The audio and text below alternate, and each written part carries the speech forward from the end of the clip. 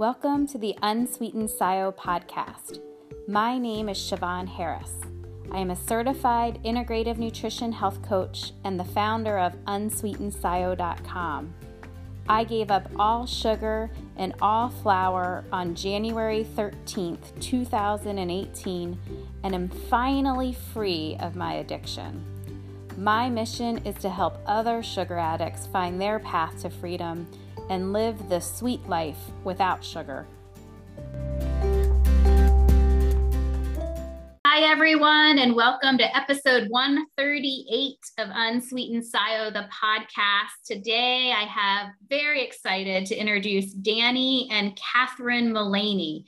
They met early in AA recovery as young adults. Over the last 3 decades, they've been living by the spiritual principles laid out in the 12 steps.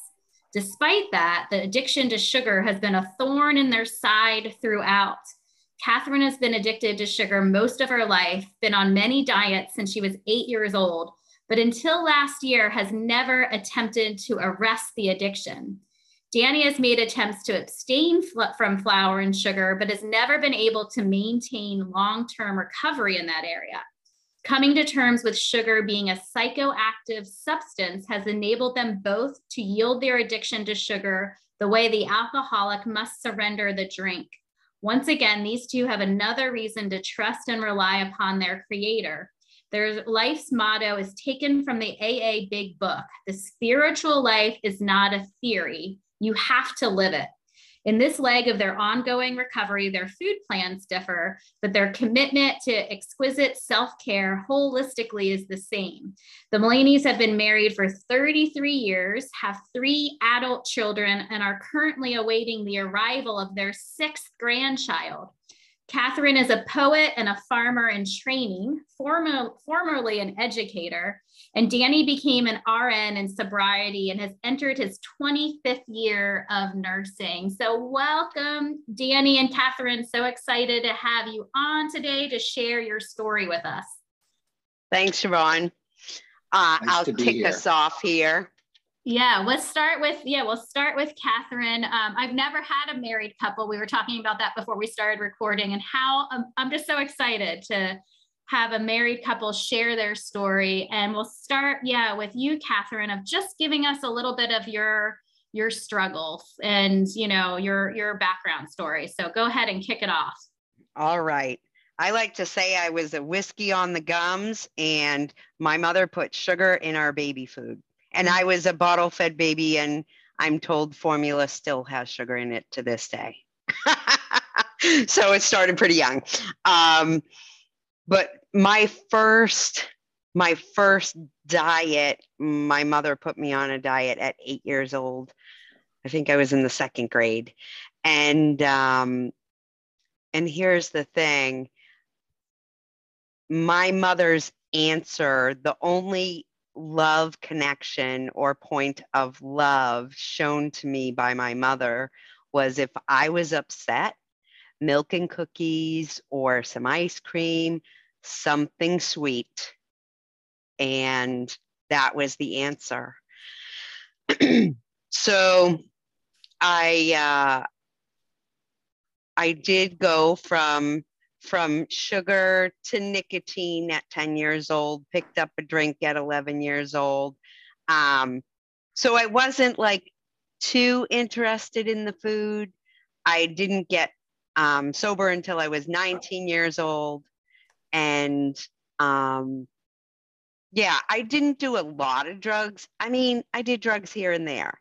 And I didn't pick up food right away. But when I got sober, I like to drink a lot of coffee, but it was like hot coffee ice cream, lots of cream and sugar, and smoke 2 packs of cigarettes a day. So that was my outlet for addiction, for nicotine and sugar. But I was also an athlete, and I didn't really, through my teen years and stuff, I really didn't struggle with my weight at all. It wasn't until after we had our first kid, things happened pretty quickly. we got married when I was 2.5 years sober, I think, something like that. No, 3 years sober, had my first baby at 4 years sober. And so I gained quite a bit of weight with our firstborn. And I did Jenny Craig, and I was riding my bike a lot. I lost all the weight that I had gained, and, you know, that's just like a sample of many things that were to come. Our kids are very close together. We had 3 kids in 3.5 years. I probably gained the most weight with our middle. And then I was like halfway to what I wanted to lose, and then I got pregnant again. So after my son was 3 years old, he's the youngest, I no longer could say, well, this is baby fat. I no longer had that excuse.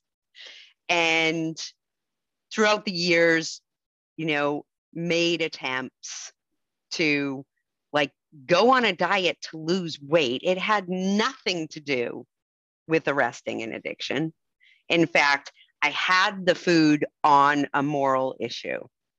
It was like, and there was like beating myself up, like, why can't you just have some self-control? Come on, you trust and rely upon God on this stuff. Why can't you just do this? And always had it on. I was guilty, and the guilt and shame was right there. And so, and then it got to a point probably like 6 years ago or so, or maybe a little more. Yeah, about 6 or so years ago. And I was like, you know what? I'm morbidly obese. That's what the doctor has written in my chart. Morbidly obese. And that's just the way it's going to be. I'm active. I walk. I eat junk. I eat trash. I don't take care of like my body the way it deserves to be taken care of. So, I just gave up. I'm like, I'm not even trying anything. I'm just going to eat whatever. And here's the thing. It would probably be easier to name the joints that I did not have pain in. I had a lot of inflammation from the sugar. I had fatty liver disease, and my primary care, the primary care that first said, you have fatty liver disease, you need to cut back on the alcohol. I'm sober. If you just have one drink like a night, that's okay. But you got to really cut back because your liver's in trouble. I'm sober, like right over her head. The next primary care, same thing, almost exact same words. In fact, she was so concerned about my numbers for my liver that she had me get an ultrasound of my liver. But that was it. Don't drink. Haven't drank for over 25 years at that point. I was like, it was like talking to a brick wall. So I also, 2 years ago, I was diagnosed with bursitis in both my knees and my shoulder. That's totally cleared up. And,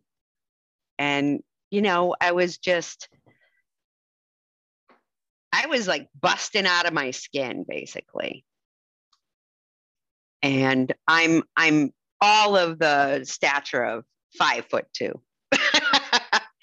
So Dan, it actually became friends with Dave before they launched Sugar X. And so we started going to his Thursday afternoon meeting that was free. And on Zoom, he started it during the pandemic. So shortly after the pandemic started, I started going to that meeting, and our daughter went to that meeting. And when my mom died and she was at our house, she saw Dave's book on the shelf and she said, "Can I borrow that?" I'm like, "Of course." And so she got clean that summer of 2020, and was going to that meeting. And then March of March of 2021, our daughter shared her story on that Thursday meeting. And Dan and I were both in it, and we were both reduced to tears. And even though I'm like hearing this from our oldest, I'm just like, I felt hopeless. Like I'm not going to get it. And then I went to the first launch of Sugar X, the first 5-day Crush Your Cravings. And first day, nothing.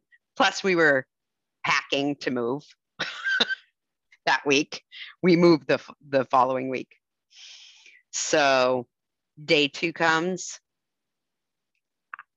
I cannot attribute it to anything less than a miracle that I just didn't pick up my drug foods that day. And the following day and it's been 11 months. So I think that, I think Dave mentioned to you that I got involved in helping out with Sugar X. And so I'm their tech assistant and just started going to a lot of meetings. I went through their RA 2.0 program. And out of that program, out of our group, we actually, a number of us became like really important support to one another. And it's like having a small group, small C community within the larger community. And I think that's really essential. Also, just cultivating relationships, which has always been the fellowship that I was a part of before, leading into getting Cleaning My Food, Adult Children of Alcoholics. I got a lot of healing there as far as just cultivating a lot more gratitude, but also learning how to treat myself, like really that negative self-talk, like put it down. I mean, everything but the food and the fat, I was really gentle, learning to be gentle with myself, kind to myself, which made me a kinder and gentler person to everyone around me. And so that gratitude, and my gratitude is not thrown into a vacuum. It's an expression to my creator for the gifts I've been given. So that's really essential to my recovery. It has been on and off throughout the years. The first like 2 or 3 years that I was sober when I was a young adult, I like wrote a gratitude list every night. And so I have like started doing that. And the other practice, well, I have a couple. I'll tell you 2 more practices so Dan can jump in here. The other practice is affirmations. And I do both. I do mirror work, look in the mirror and tell myself that I love, approve, and accept myself every single day. And that I am worthy of love, connection, belonging, and intimacy. Looking myself in the mirror. And then I have another small group. There's 3 of us from Sugar X, and we share affirmations on a WhatsApp group together.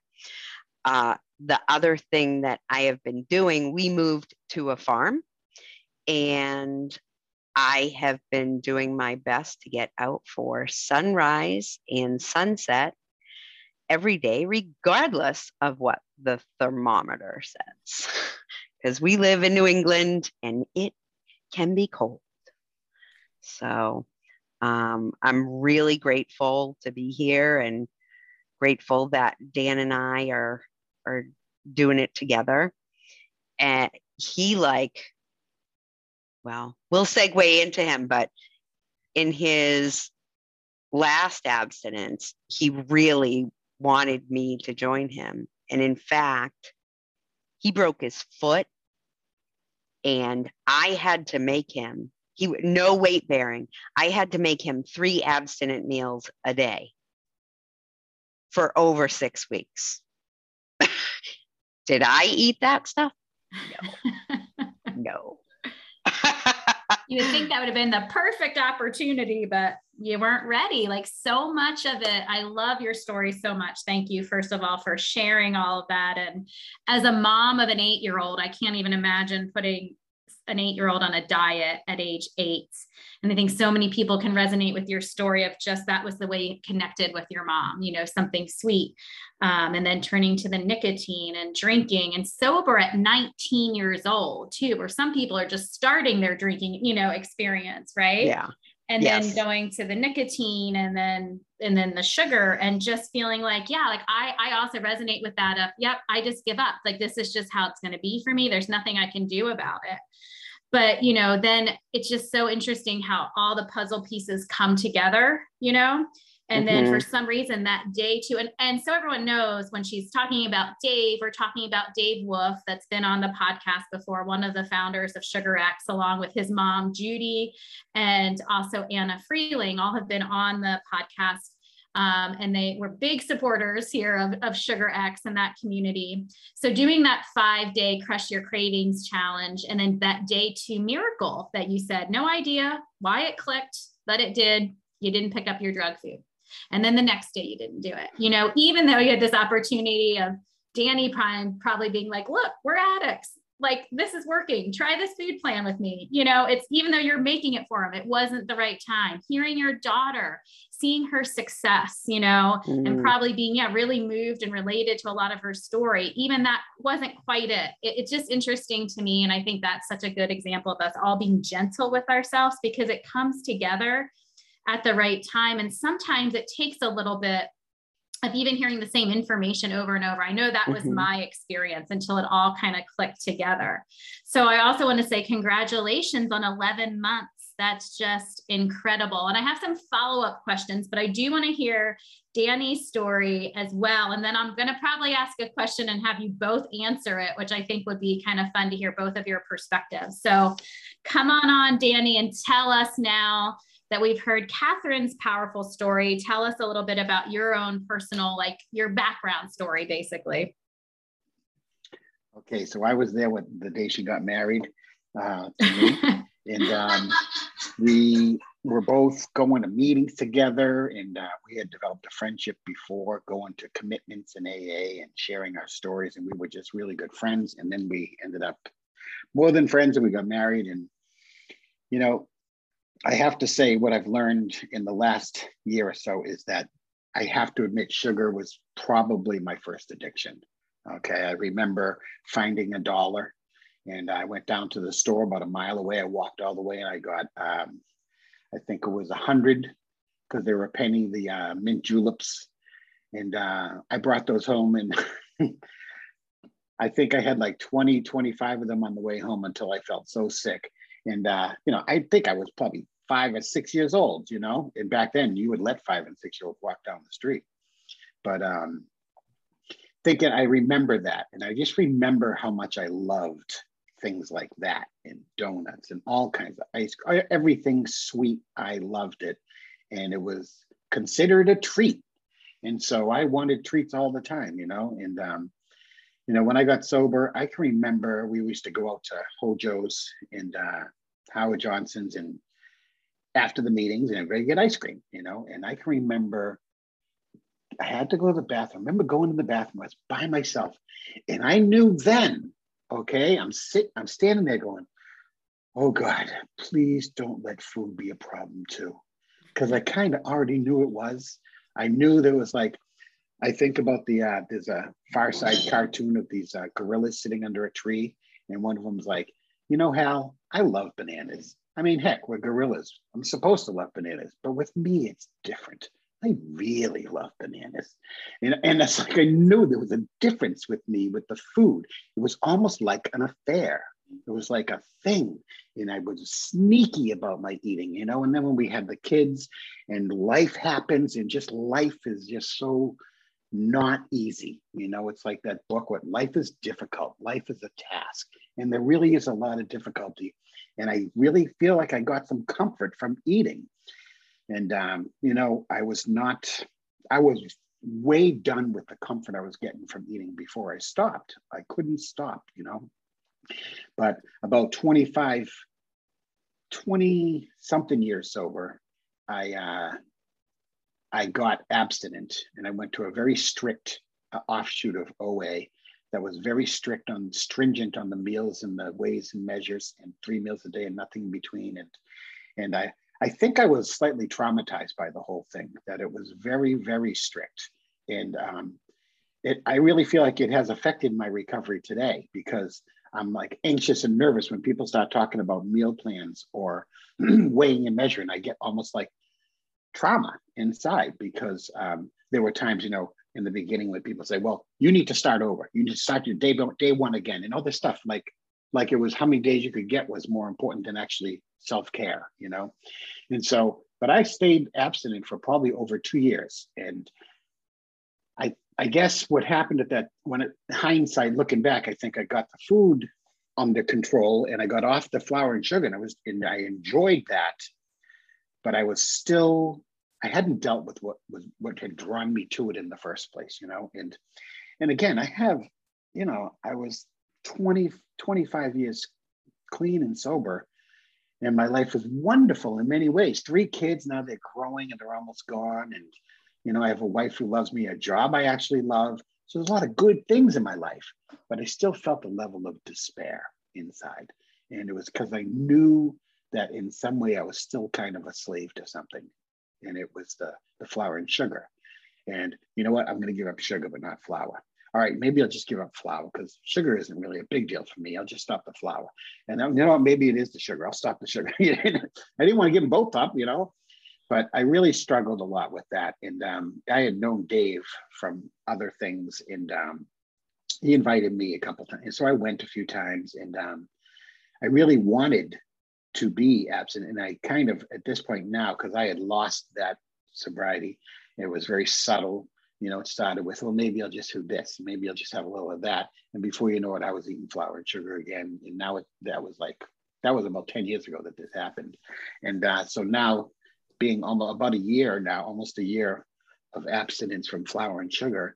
And it's been different this time. And I really think a lot of it has to do with the community. I feel very a gentle, loving community of people to come alongside and support me and encourage me and feel a part of.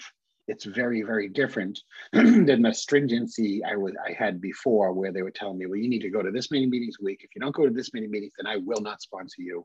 And if you don't do this, then I just couldn't. It was like traumatizing. And these people are just so loving and supportive. And so I really appreciate that. And it's really helping a lot, you know, as far as my abstinence goes.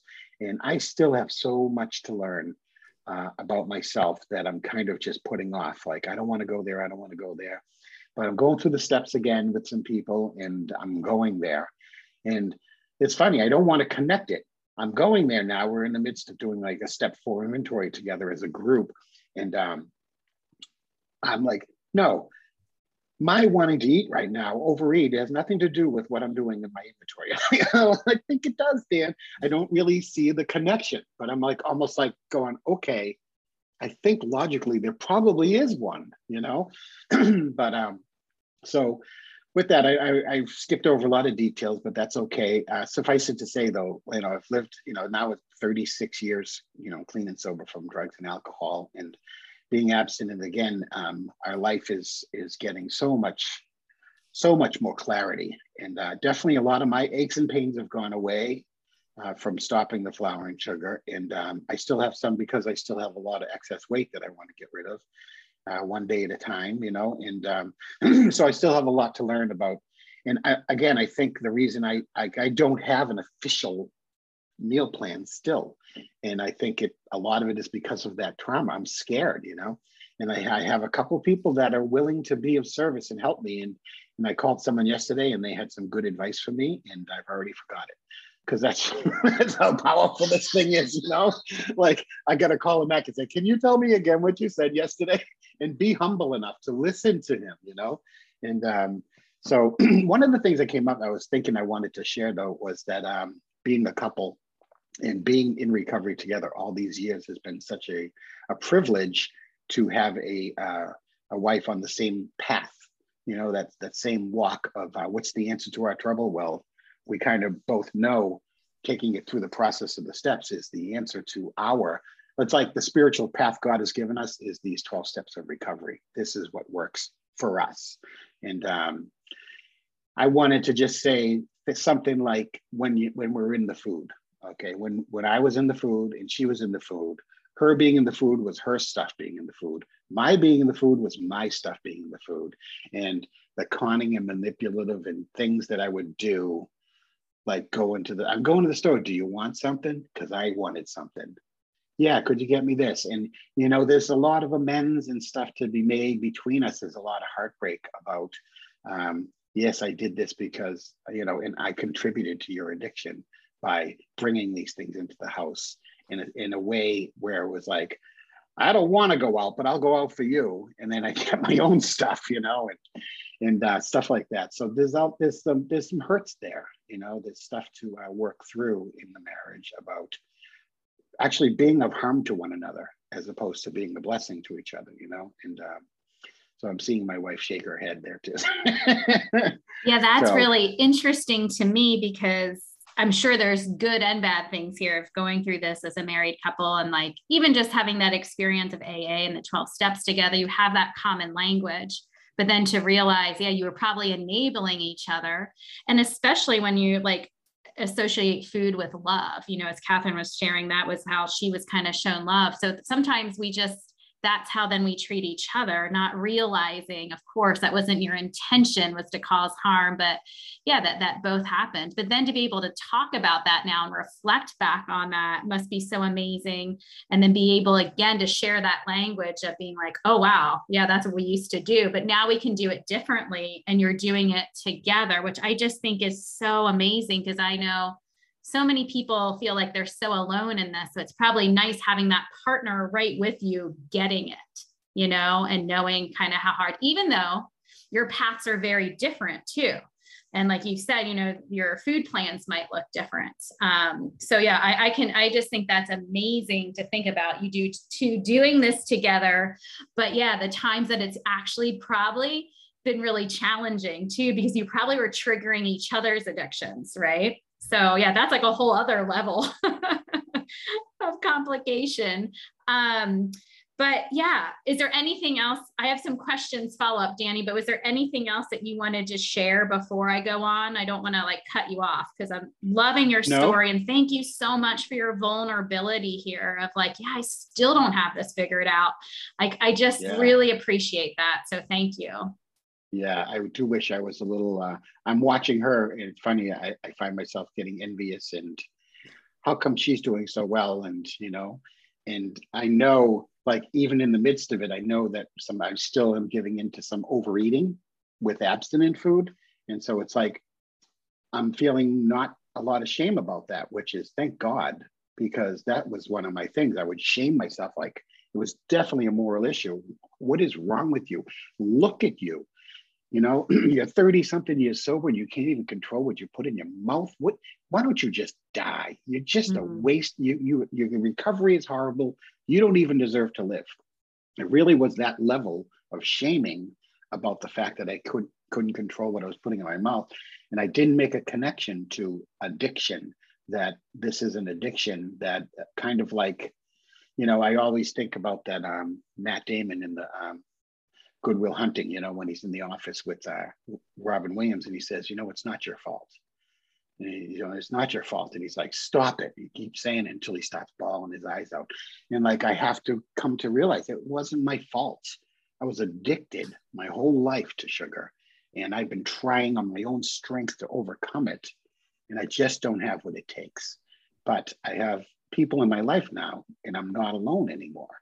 And I do rely on others and my God to overcome it. Do you know what I'm saying?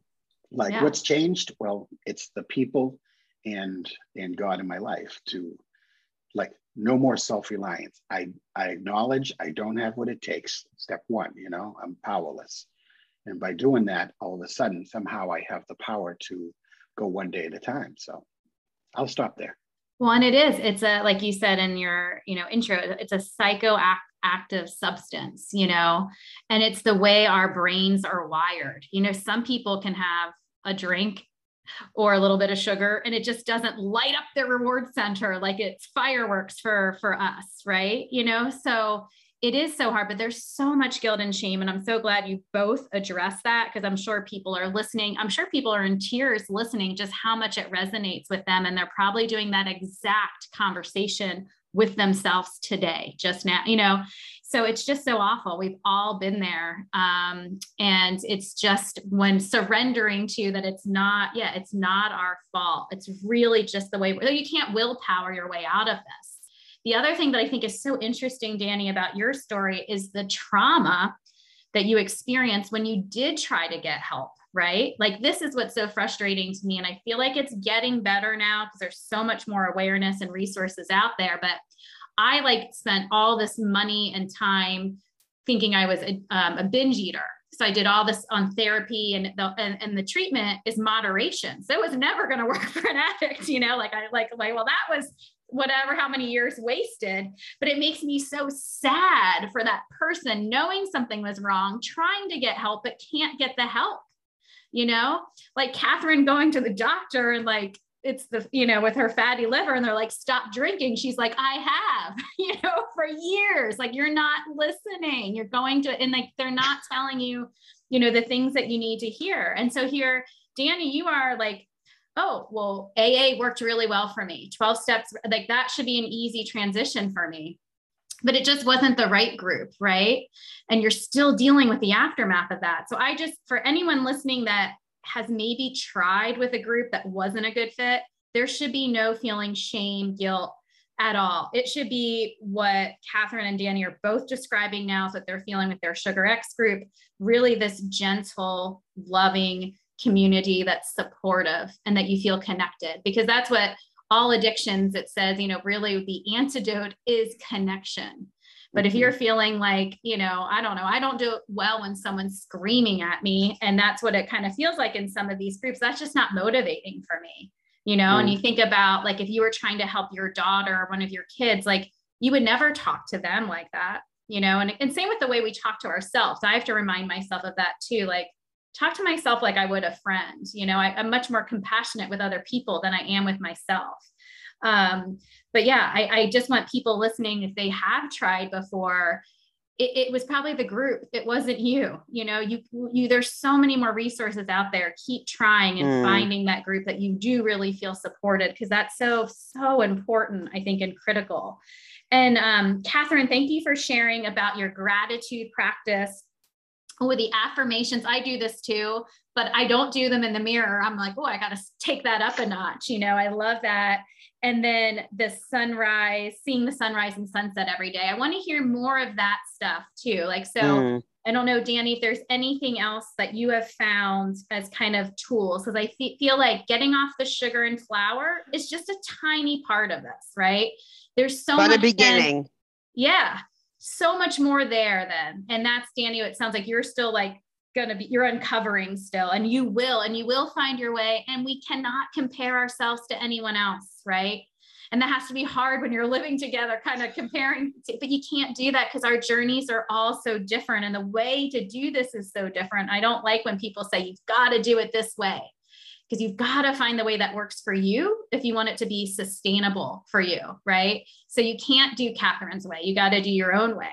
But what other things like are you finding as you dig into more of that inner work that really helps, besides the gratitude, the affirmations, you know, the group Sugar X support? Are there other kind of things that you have found helpful that might, you know, resonate with people listening? Yeah, I think one of the big things for me is that I like used my fat on my body as protection. And that wasn't my why for getting clean. Like, it wasn't, I need to lose X amount of pounds, and so I'm going to do this. It was, my mother died of Alzheimer's. My grandfather died of Alzheimer's. And there is research out there that says that they're calling it type 3 diabetes for Alzheimer's. So the hugest difference is the clarity of mind. That's like my number one is clarity of mind. I have not gotten on the scale since July, the end of July. I have no idea how much I weigh or how much I've lost, but I've had to buy a lot of new clothes. I'm laughing, Catherine, because that's me. I don't believe in weighing myself. I haven't weighed myself in over 7 years. I have no idea how much I lost, but same thing. I know because I had to go through clothes sizes. But so it's this body, this body thing. So I've probably dissociated from my body most of my life. I have childhood trauma. I grew up in an alcoholic home. And so I've like started, I'm actually in the middle of a class of somatic experience. And it's actually, can I say the name of it? Yeah. Yeah. So it's Irene Lyons' 21-day tune-up, and it's learning how to regulate your nervous system. And so doing that and doing what she calls reorientation. So not only am I out at sunset, but I'm paying attention to my breathing. If I'm standing, like I will stand still for the sunrise if the temperature is right. Otherwise, I'm moving. I'm moving my body. I'm well clothed, but I'm also moving. But if I'm standing and then slowing down enough to like feel the weight of my body against the ground and listen to the birds and whatever else I might hear. We live very close to train tracks. Sometimes I might hear the train, and be in touch with all three: my physical body, my breath in my body, and my environment. And so this reorientation, and before I even started the class, I was doing the sunrise and sunset, and sometimes I would like take off my socks and shoes, and yes, I've done it in the snow. And one time I did it in the snow and there was ice under there, and the heat from my feet melted the snow, and I found myself standing on ice. It was very, very cold. But it's that taking exquisite care of my body and actually getting to know my body, and no longer like, I feel like I have a long way to go there, but no longer like living in my head. And our feelings are in our bodies. And I like hated dealing with my feelings. I still don't. Dan will tell you, I will start a sentence with, I think. Dan will start a sentence with, I feel. We are very, very different people.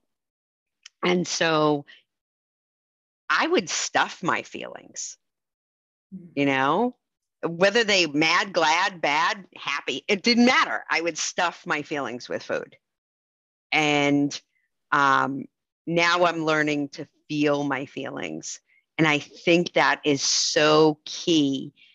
I think it's very common across a lot of addicts that we're afraid of our feelings. Oh, I'm just like wanting to jump up and down. So true. And that's why I don't know much what you know about my story, but I use emotion code. And that's why I got certified in the emotion code, which is a way to clear those trapped feelings. Because I had all these uncomfortable feelings. That's what happens. Most of us are eating to numb. And then all of a sudden you were like, oh, I don't want to feel this. This is uncomfortable. I don't want, and I still 4 years later, have to address that a lot after a lifetime of not wanting to feel them. And most of us as kids aren't given those tools and resources to do that. So I'm so glad that you said that. And learning how to regulate your nervous system, that sounds like an amazing program. So that's something that, you have to tackle this inner work then. And that I like the word you use, like the exquisite self-care, not just like, you gotta like take it up a notch, so that all is amazing. It sounds like you have some really good practices in place. And I love hearing too, that the clarity of mind is really what's been one of the biggest benefits for you. And I want to get back to the benefits, but I want to ask Danny if there's anything he wants to add there kind of that inner work process that maybe is working for you. So the question itself was a little intimidating to me, because I feel there's so much I'm not doing to help myself.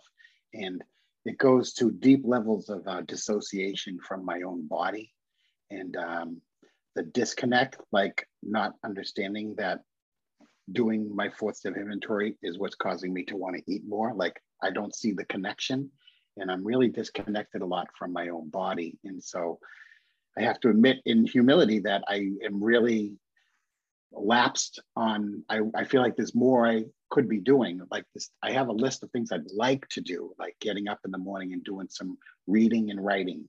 And I said, a couple of weeks ago, I said, I'm going to do this. And I did it every day for about 5 or 6 days. And now I haven't done it for about 5 or 6 days. Like, you know what I'm saying? So it's like a struggle, and I want to be gentle with myself. But one of the things I learned also from being in ACA was self-love, that I need to learn how to love and care for myself. And I feel like I made this connection somehow. My higher power helped me to see how I eat is connected to how I care about myself.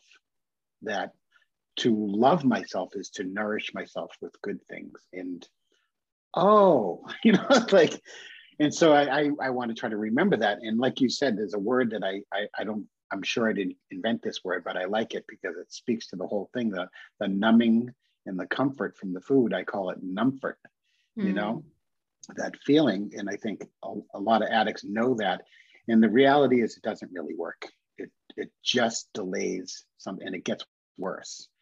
But I learned, do this, you'll feel better. And so I'm unlearning that, so I do try to talk to people, and I know humility to me is one of the key ingredients, is to be humble, that I don't have what it takes to overcome this, and acknowledging that. And amazingly enough, I forget to talk to my higher power and say, could you please remove my desire for flour, sugar, and overeating? Please remove my desire for flour, sugar, and overeating. Like, I can say that every day. And when I do that, it works.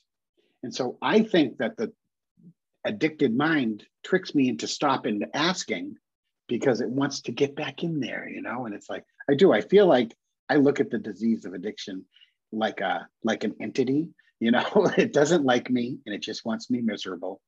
And that I have to combat somehow that with a power greater than it.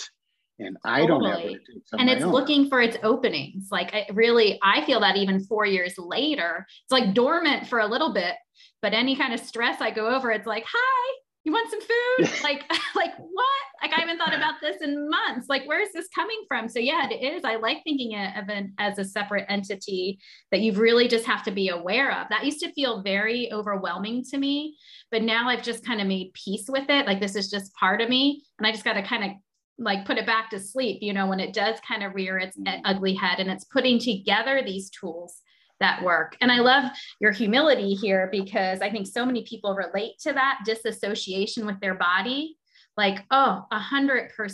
And it's really hard to get comfortable in our bodies for most of us after being uncomfortable for so long. And even doing that affirmation, like, I love, and I do the same thing, Catherine, similar. I love and accept myself exactly as I am. I still say that every day, and now I mean it. But in the beginning, I had to fake it till I made, it was like, I'm not feeling that at all. But I had to kind of change the way that I was thinking. So yeah. And Danny, I just think there's so many different ways. And I love that you're not beating yourself up. You're being gentle with yourself, because you will get there. For me, just so you know, I mean, you guys are almost at a year.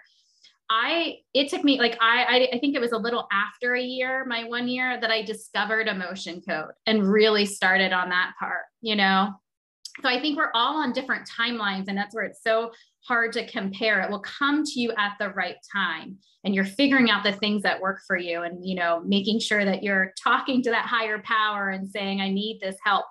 And he's probably like, well, Danny, I sent you that notebook to write in. You need to keep writing in that notebook, or, whatever. But it's kind of experimenting and seeing what really sticks and what really works, and practicing. That's the hard thing. It's like, we have to keep practicing it until it becomes more of a habit, and just replacing some of those behaviors with new behaviors, and that's where I think another big part of this journey is finding joy that's not from food. Because like when I took out, I'm like, I don't even know what I like to do. Like, I have no idea what brings me joy. That's like, I went to food for everything. So it's really a rediscovering of yourself as a person too.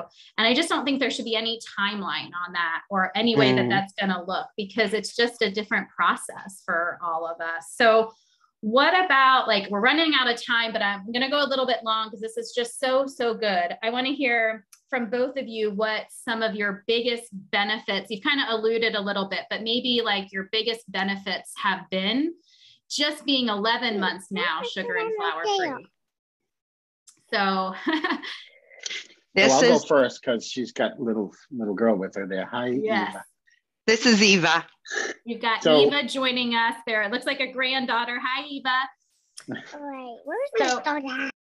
So let's tell us maybe what your, Danny, what your kind of side, like the biggest benefits that you're seeing so far. Yeah, I would say the clarity of mind that I have much more of a, I feel like, hold on one second. I feel like my ability to, I'm much clearer in my thought process. And it's funny, I don't want to admit it, but all my workers are like, Dan, you just seem more with it. Like I was so lethargic, let's say, when I was in the food.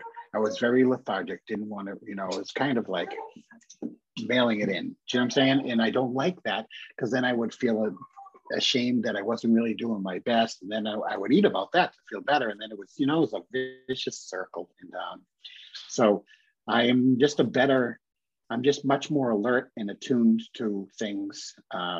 That's definitely one of the biggest benefits. And I mean, the weight loss is certainly a huge benefit as far as feeling physically better, but mentally and emotionally, I can't believe that I have no cravings for flour and sugar. It's very, very rare that I think of it. And now if I do, it's just like I retract like a moth to a hot flame. I'm like, no, I don't want that in my life anymore. And that's a miracle, because I couldn't go a day. And it's funny how when I was eating whatever the heck I wanted, I felt like a slave. And now that I restrict what I want, I feel free. That's kind of a weird thing, But I wanted to say one thing about moderation that you said.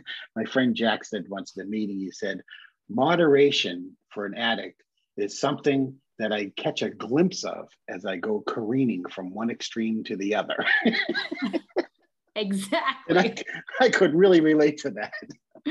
I love that. And I love that coworkers noticed, it's like, wow, like that really is showing. Yeah. And that to me is my number one too, is just the mental clarity. So I totally, fully appreciate that. What about you, Catherine? What are some more of I know you mentioned the mental clarity as well, and less pain. Yeah, unbelievable. Because probably about 10 years ago, I've always had a pretty sharp memory. And about 10 years ago, and a friend of mine called it the steel trap. Well, the steel trap started springing some significant leaks. And I've had so much restoration, and I have great recall. That was one of our adopted grandkids. We actually, I don't think we could be living the way we're living. So we moved on a farm, and we actually live with a young family. And so that was little Eva, and she's not quite 5. And she's got Mr. Dan over there wrapped around his little finger.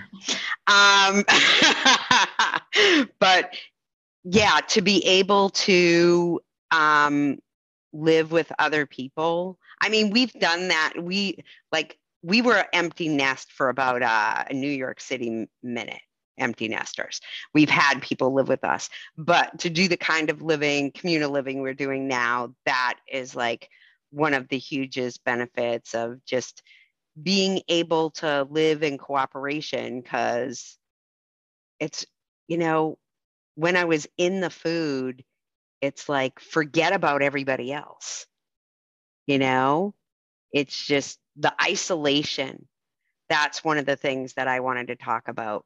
The isolation is so disheartening, but it's also deadly. That's where the disease just takes over.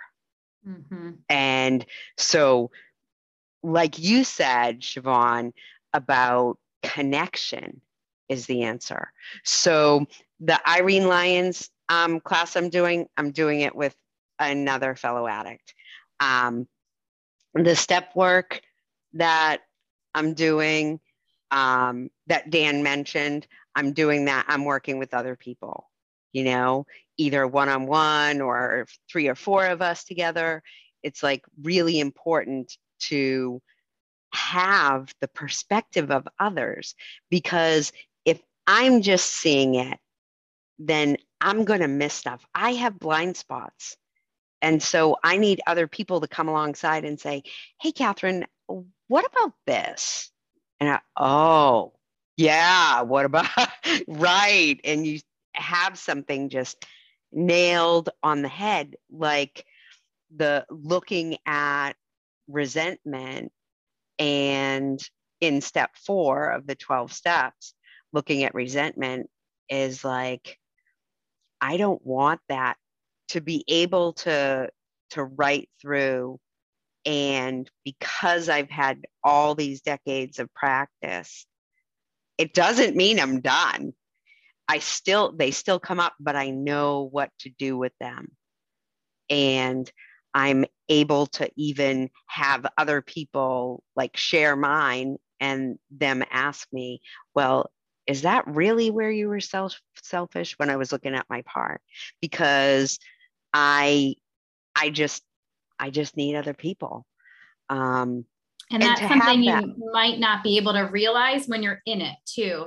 Exactly. Even being able to look at outside people for help. So that really, to me, is why first step is getting off that sugar and flour, you know, really, because it does change the way your mind works. And then being able to be open and receptive to that help and outside perception without getting completely defensive. You know, it's just like, you have to be in a place where you can welcome that. So, well, I do need to wrap this up, but I've already decided we're going to do a part 2 and have you back on next season to do a follow-up and see where you are then too, like keep checking in with you on your journey. But let us, like, just to end this, because you've given us so much good information. So thank you for sharing this. But is there anything that we maybe didn't get to cover that you did really want to talk about today? Or just last words of wisdom for people that are listening and maybe really struggling right now, that maybe you wish someone had told you at the beginning of your journey? Yeah, I think the moral issue, what happened like in that first week, is I was able to declare myself not guilty. Like Dan was referring to the Good Will Hunting. It's not your fault. Not guilty, like to allow yourself, anybody who's listening, just give yourself a chance. It is like you said, it is complete abstinence from the drug foods. That is how it begins. That's the beginning. The moderation doesn't work. The flipping, you know, I'm not going to eat this and I'll eat that. That doesn't work. And like Dan said, the cravings will subside. The physical cravings. Doesn't mean you don't think about it, but the physical cravings will subside. You will have freedom if you give yourself a chance. Love that. And what about you, Danny? I would say but we put down the drug food. We're left with now what? And it's really scary when you come from like trauma in childhood. And maybe even if you don't, I don't know, but I had some. And so I felt like I didn't have any life skills of what to do. And one of the problems was being compulsively self-reliant and learning how to ask for help and to take it, not just ask, but then to take what other people have to say and receive it. And like, so a posture of humility is a key to recovery, And I don't go and ask the guy at the pizza shop how to eat better. There are a lot of people that I can ask how to eat better, and they know how to help me. And actually, they're really eager to be of service and help. And I think that there are some places that can cause some trauma in that. And so, but like you were saying, I would say, echo with you, keep looking, because there are good people out there who will be gentle and loving, and that it is worth it. And you are worth it. That would be what I say. Oh, I love it. Thank you both so much for your time today, for your openness and vulnerability. I just think it's going to resonate with so many people. And I can't wait to have you back on next season so we can do a follow-up and dig in a little more deep, because I have more questions that we just didn't get to. So we're gonna dig in a little bit more. But thank you again so much for today. Thanks, Siobhan. Great to be with you. Thank you for having us. Thank you.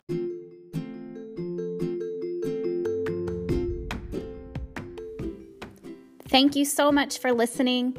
Have a great day. And remember, life is so much sweeter without sugar.